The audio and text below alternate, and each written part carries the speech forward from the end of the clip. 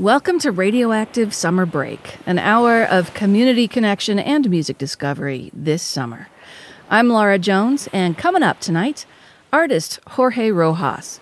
The Kimball Art Center has named him their inaugural Artist in Residence up in Park City, and he'll have an invitation for you later this hour to help him create something special. Do be sure to check out his corn mandala Flower of Life at Umoka in Salt Lake City, which ends at the end of the month. We'll get you all the details if you stick around.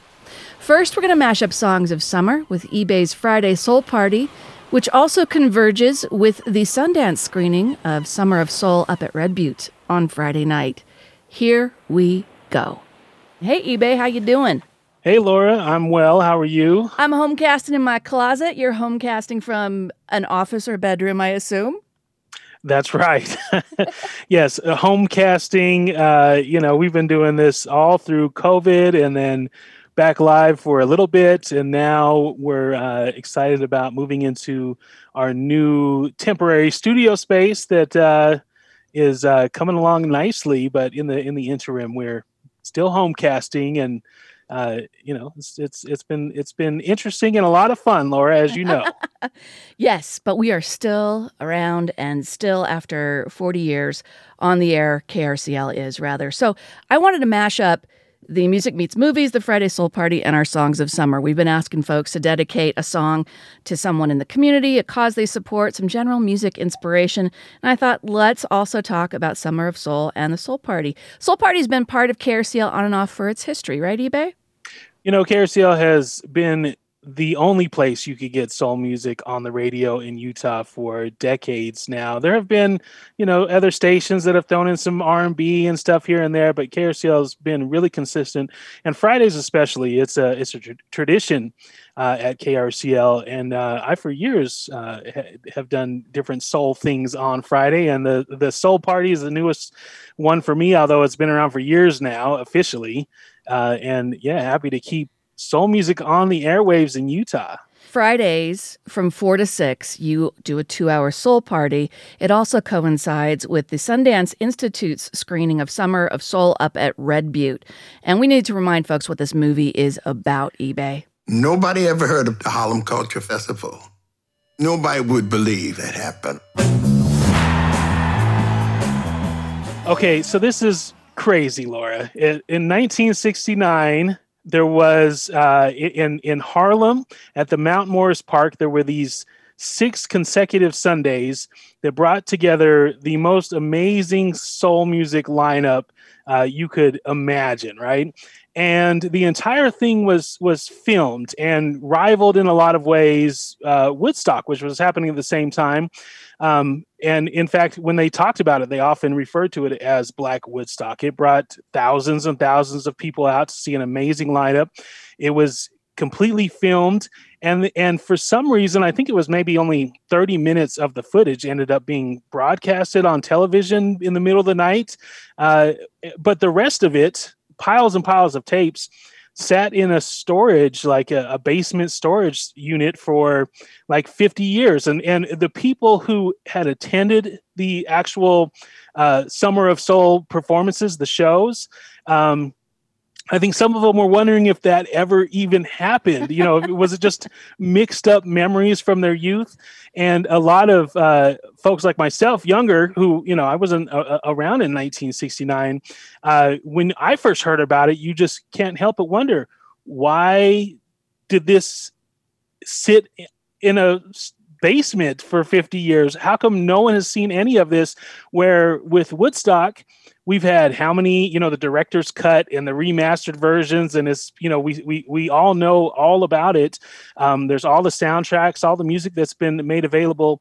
But then there's this, what feels like hidden history, which is a huge milestone in not just the soul music community, but the Black cultural community. Why has this been just sort of tucked away? And Amir Questlove of Thompson of the Roots, he had the same sort of reaction. What do you mean there's 6 Sundays of soul music in some park in Harlem that has been tucked away all of these years? How come no one's done anything with this? He put together this amazing documentary, and it really is. It was award-winning at Sundance. And for him, it was just this, we've got to make sure that people see this. But it was his directorial debut, and it was like he is great at this sort of thing. It's just a really, really good film. It doesn't just touch on the music, it touches on everything that was happening culturally at the time. One of the big parts of it was there had been a lot of riots happening around the time, and they were trying to find a way to bring people together in a peaceful way and give them something to do that summer to kind of keep things peaceful. And they touch on that. They touch on the moon landing. There's a lot of stuff that was going on, and they do it in such just a fascinating way and a musical way. All the editing is done. It almost feels like a mixtape, like a music mixtape where they're interspersing all of these clips and things. It's an amazing film, and seeing it, under the stars, outdoors at Red Butte. At I think the film starts at 9:00. Doors at 8:00. Tickets not required, Laura. But you do have to get a spot. You do have to register, and you can still register. So you just go to krcl.org. We have a link to register on our website. It's all available there. You can see the trailer. And even if you've already seen the film, seeing it on the big screen with a bunch of other music lovers. Under the stars. Under the stars. You maybe kind of feel even more like you were there as you watch this concert movie. And it does show full music performances. In fact, there is this one scene with the Staples singers, Mavis Staples, still really, really young. She gets a chance to sing with her hero, Mahalia Jackson. And it was one of those moments. I'm not going to tell you what happens, but I got choked up watching it. There are so many goosebump moments. And just those, where you're amazed that this has been something that was captured and no one has seen it for all of these years. It's crazy. But glad to have it out in the world now. So on Friday, 4 to 6, you tune in for your Friday Soul Party with eBay as you're driving up, getting ready perhaps to go up to Red Butte to see this special screening of Summer of Soul, or When the Revolution Could Not Be Televised. So eBay, it's Songs of Summer. I need to ask you, the DJ, eBay, Jamil Hamilton, to dedicate a song. What you got? All right. So first, let me say that while you're listening to the Soul Party to go and see the Summer of Soul, I'll also be doing a 1969 Summer of Soul party as well. All songs you'll hear during the show are songs that were on the airwaves in 1969. And then A Song of Summer. There's so many that tie into this film, but I think one of the highlights is Sly and the Family Stone performed during these Mount Morris performances. And how about Dance to the Music? Because that's what this is all about. And that's a great summer song. And if I'm not mistaken, I think Questlove has talked about maybe doing a documentary on Sly Stone as well. That would be awesome. So who are you dedicating this to? You're the DJ. You got to make it good. Everyone listening right this moment, dance to the music. On KRCL 90.9.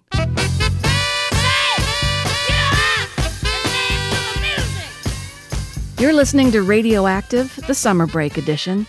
I'm Laura Jones. Well, his corn mandala, Flower of Life, at the Utah Museum of Contemporary Art, wraps at the end of the month, and he's the Kimball Art Center's first artist in residence. I'm talking about the artist Jorge Rojas, for whom corn is central to his artistic expression these days. As an artist, I use it as a material. I use it as an inspiration. I'm from Mexico. I'm an immigrant with my family. And corn is something that's incredibly important to indigenous people all across the Americas. It has a really deep and rich and meaningful history, as well as to the indigenous people here in the United States. And so I'm very interested in its ability to help us connect to our indigenous roots, as well as connecting us across cultures and across borders. I'm also interested in its spiritual aspects, because I am, an immigrant and Mexican American with like some European roots and some indigenous roots, and I'm really interested in how I'm able to connect different forms of spirituality. I'm inspired by Tibetan mandalas. I'm inspired by by Hindu and Buddhist practices. I'm interested in all of those kinds of forms of spirituality, more so than my religious upbringing as Mormon in this state. So I'm just interested in art's ability to connect us. When I think of mandalas, I remember some monks at the downtown library doing one over time, and then this beautiful work is then blown away. So tell us what's going on with your Corn mandala over at the Utah Museum of Contemporary Art. Yeah, you bet. So the Corn mandala that I did at UMOCA it's called Corn Mandala Flower of Life. And Flower of Life is this ancient symbol that has been found across many cultures. I think the oldest it was found is like in Egypt, but it's been found all across the world. So different cultures and different peoples were finding it or tapping into this, which is it's considered, what do you call it? Sort of this cosmic sacred geometry, which is meant to help us kind of understand the geometry of how the universe works and is created. So you find patterns, geometric patterns in nature here on Earth. You can also find patterns in the universe. So after we've all gone through this COVID and, getting, still kind of getting over the trauma of our past, president and his administration, I really wanted to do a symbol that felt as broadly universal as possible, and that would unite people. So in the past, when I've done corn mandalas, I've done, I think this is my fifth. I've normally come up with my own designs and geometry, but for this one, I wanted to use kind of one of the most ancient symbols that I felt that would help feel relevant, or at least universal enough for everyone to connect to. This mandala is a transitory experience. There's only a couple more weeks left to take it in. That is correct. So it's up through the end of this month. So get over there to see it. Afterwards, I will dismantle it. I'm actually in conversations with the folks over at UMOCA to talk about if there's going to be some kind of a closing ceremony. We've thought about maybe providing some of the corn seeds to give to people that they can plant. I'm using a lot of indigenous corn. So a lot of this corn kernels, when you plant them, they grow like the native corn, right? So like the red and the blue and the colorful corn. And then of course, some of the corn I will take and I will reuse again in other installations and other mandalas. So the corn continues to be charged with the energy around the work and around the community.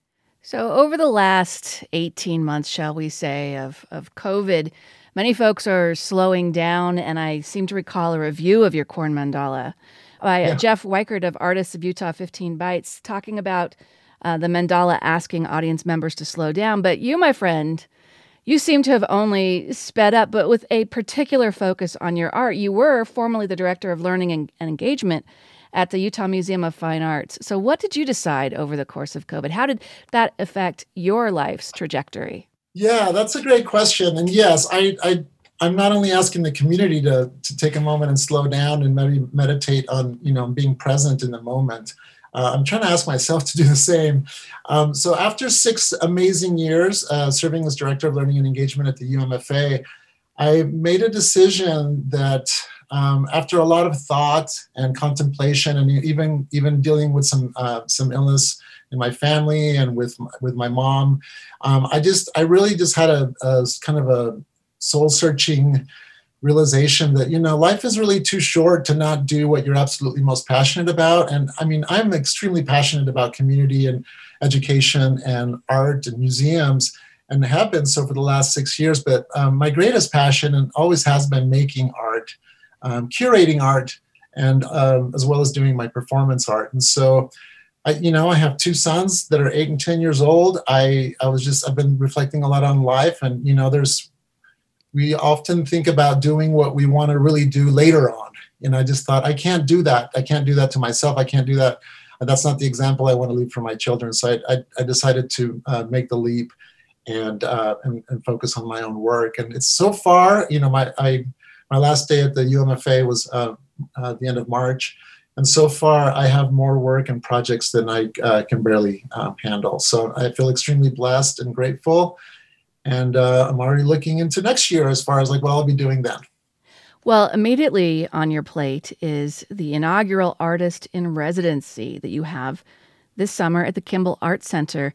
And again, you're going to be drawing community into your work. Tell us what's coming up.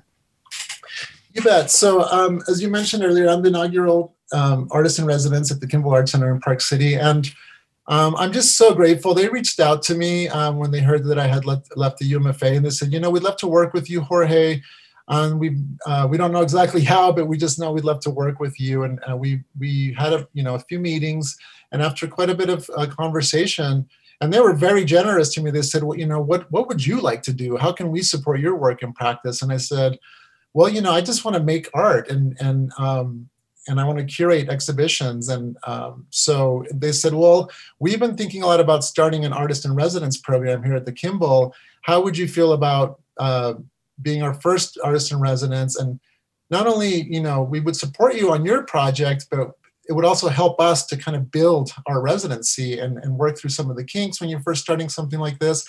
And I said, that sounds great. My only sort of condition, if you will, or requirement is that I'm very, very interested in working with the Latin American community in Park City, because as a lot of times, those of us who are immigrants and have come to these countries oftentimes end up doing a lot of like the hard work that is the invisible work, the restaurant work and the cleaning and all this type of work that goes unseen. And so oftentimes I've dedicated a lot of my work and my time to be helping make art institutions and museums more inclusive and more relevant to broader audiences. And so I said, I would like to do something that will feel relevant and inclusive to the Latinx community in Park City. And they said, that sounds amazing. And that sounds wonderful. And we'd love to help you with that. So I came up with this project, which is actually sort of a remix of a project that I did. Gosh, I guess it's been almost 10 years ago, but I did it first at a place called Project Row Houses in Houston, Texas. And the project is called Gente de Maíz, People of Corn. And it's really inspired by this idea that corn to Mesoamerican cultures and Native American cultures is this really important spiritual, cultural, societal food source. It's much more than a food source. It represents life. It represents fertility. It represents community. It represents, all these wonderful things. And so the project, the way it's designed is, if I may, I'll tell you a little bit about the background. It was inspired by two things. First, in the Popol Vuh, which is the Maya Bible, or the spiritual writings of the Maya people. They talk about how the first Maya people were created by the gods made out of corn. They actually first tried to make them out of gold, but they were too heavy. Then they tried to make them out of the earth, kind of like out of ceramic, but they were too fragile. And then they tried to make them out of wood, and they were too susceptible to fire. And then they found the corn. They took the corn and the gods put some of their own blood in it, and they chopped it up and they made a masa, and they made the first the first Maya prototypes. And I just thought that was such a beautiful creation story. And I thought, this is a wonderful project that I can do with community, whether it's for kids or adults or seniors. Anyone can come and make these little people out of corn. So we take corn masa, like maseca, what you make like tortillas out of, or for tamales, and we kind of get it to a consistency kind of like Play-Doh, and then people just come and they make their own corn person. And so everyone in the community that's participating in this is making their own corn people, which then turns into an installation. So I've been doing workshops up in Park City and going to classrooms and doing meeting up with people that anybody can go up to the Kimball right now and make their own corn people, and then they will be part of this larger installation, which will open in August.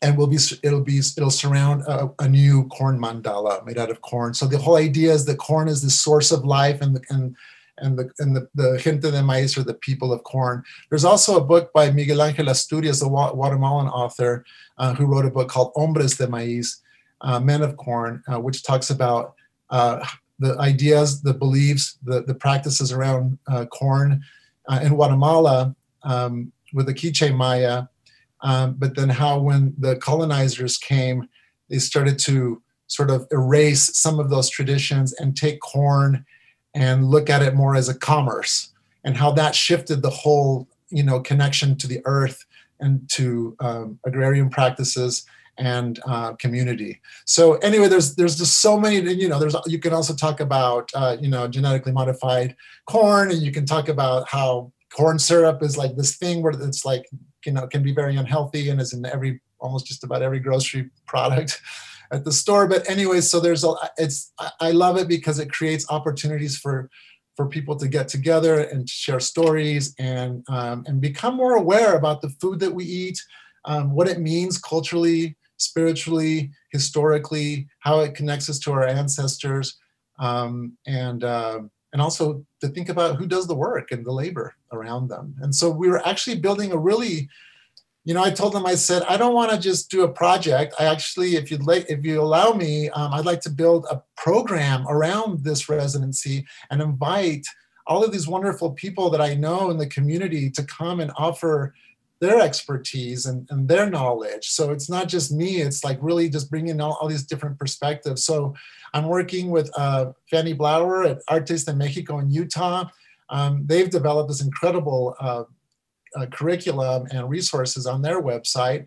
I'm actually invited Francie Taylor, who is Native American, and she's the director of the American Indian Resource Center at the University of Utah, and she's going to be presenting too from a Native American perspective around corn. I'm partnered with Utah Humanities to bring in an author that's going to be just part of the Book Fest to talk about corn. And we're also doing Cocinando con Maíz, or cooking with corn. So we're going to do a cooking event where we invite someone that's going to make traditional tamales made out of corn from a place called Guerrero in Mexico, as well as inviting someone that's Dene Navajo to show us some techniques. And then we're going to bring food and share food and tell stories. So yeah, there's just a lot of, and then a lot of the program is specifically being done in Spanish, so that a lot of the Spanish-speaking community in Park City feels comfortable and welcome, and that we're really catering to their needs. Well, Jorge, where can people catch up on all those wonderful things? Get it on their calendar as well. Is there a website? Yes, actually, so all of these wonderful things are like all being tidied up right now because I am the first artist in residence. We're kind of like designing it as we go. But you can go to the KimballArtCenter.org and you can read about my residency there. And then you'll be seeing updates coming up here very soon regarding this programming that I just talked about. And then on UMOCA, just go to utahmoca.org, and you'll see the banner and the exhibition page for the Corn Mandala Flower of Life installation. Jorge, we do Songs of Summer with our guests, and we'd love to have you add something to the playlist we're building. Now, we've been talking a lot about corn and the cultural aspects of it, but I know you love rock and roll. So what do you got for us?